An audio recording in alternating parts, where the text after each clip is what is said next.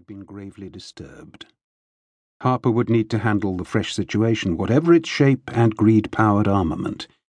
He saw the possibility of protracted, warring viciousness, conceivably a Yardy incursion, and he knew that, a rung above him, Desmond Isles, Assistant Chief Constable Operations, thought the same. Harper considered that one of the most moving, temperate and surprising things about Isles was he did not altogether loathe and despise religion. In fact, he occasionally showed empathy, and even a kind of hallowed enthusiasm towards the mystical. This appeared so now in Mansell's case. Generally, Isles wouldn't have much to do with empathy or hallowed enthusiasm, except as a response to his slim-cut trouser legs and his profile from either side. "It would be coquettish in me to prefer one to the other," Isles sometimes stated, and Harper considered the case could certainly be argued. Yet, despite this usual prevailing focus on himself, Isles would now and then fabricate something damn close to authentic respect for others' faith and beliefs, totally regardless of what the faith and beliefs were. "The complete fucking interdenominational samples book, Cole," as the ACC had once described his helpful come one, come all attitude in the theology compartment. He was from a Protestant Northern Irish family, but could put that aside. "Am I going to stand between a man and his God, or similarly woman?" Isles said. It was the kind of question he liked. No question at all.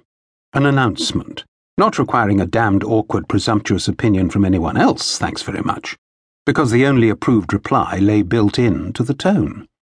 Although Isles possessed few tones, he screwed his money's worth from the ones he had. But of course, what would worry him was that Mansell's abrupt, permanent and very nearly wholesale switch to the sacred, plus transfer of the corporate management to an imperfectly rehabbed hack underling, could mean weakness, could mean, in fact, a depressingly large and perilous hole in the local mercantile power structure. Isles had helped to build that structure, cherished it. "I see myself as very like nature itself, Cole," the ACC had said last week. "I've heard several people state this soon after meeting you, often breathlessly, sir.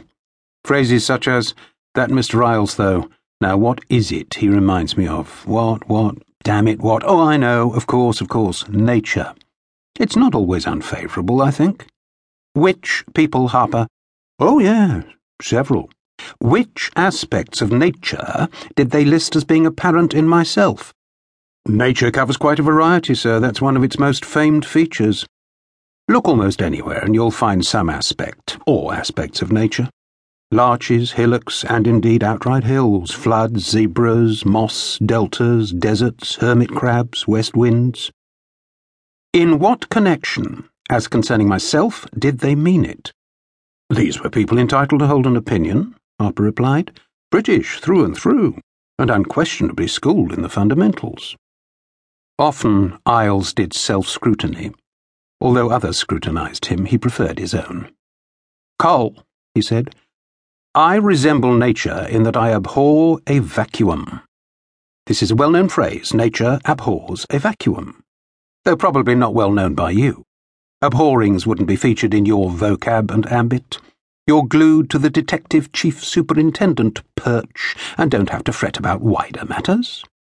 But look, Harper, you unquestionably have your passable qualities, extremely valid within their limits, yes, within those limits. You are content. Myself, I have to quest, intellectually, some would say recklessly, arrogantly, restlessly roam in a search for mental satisfaction. That's how I am, my psychological brand. Also, however, this brings troublesome, unsparing, ruthlessly thorough insights, and I see that Shale, in his distress, has unfortunately donated us a prime sodding vacuum. Well, not exactly, sir. There has been a neat, well-schemed passing of certain powers. To a nobody, Cole. To an established aide. Established enough to be kept held down at number 2 until now. That is, Cole, until Mance's brain and judgment had been knocked numb by tragedy and sadness, inevitably affecting his powers of choice. Haste, also, might have been involved. Mance could have been grooming him for a long while. I've heard he didn't want his son in the business.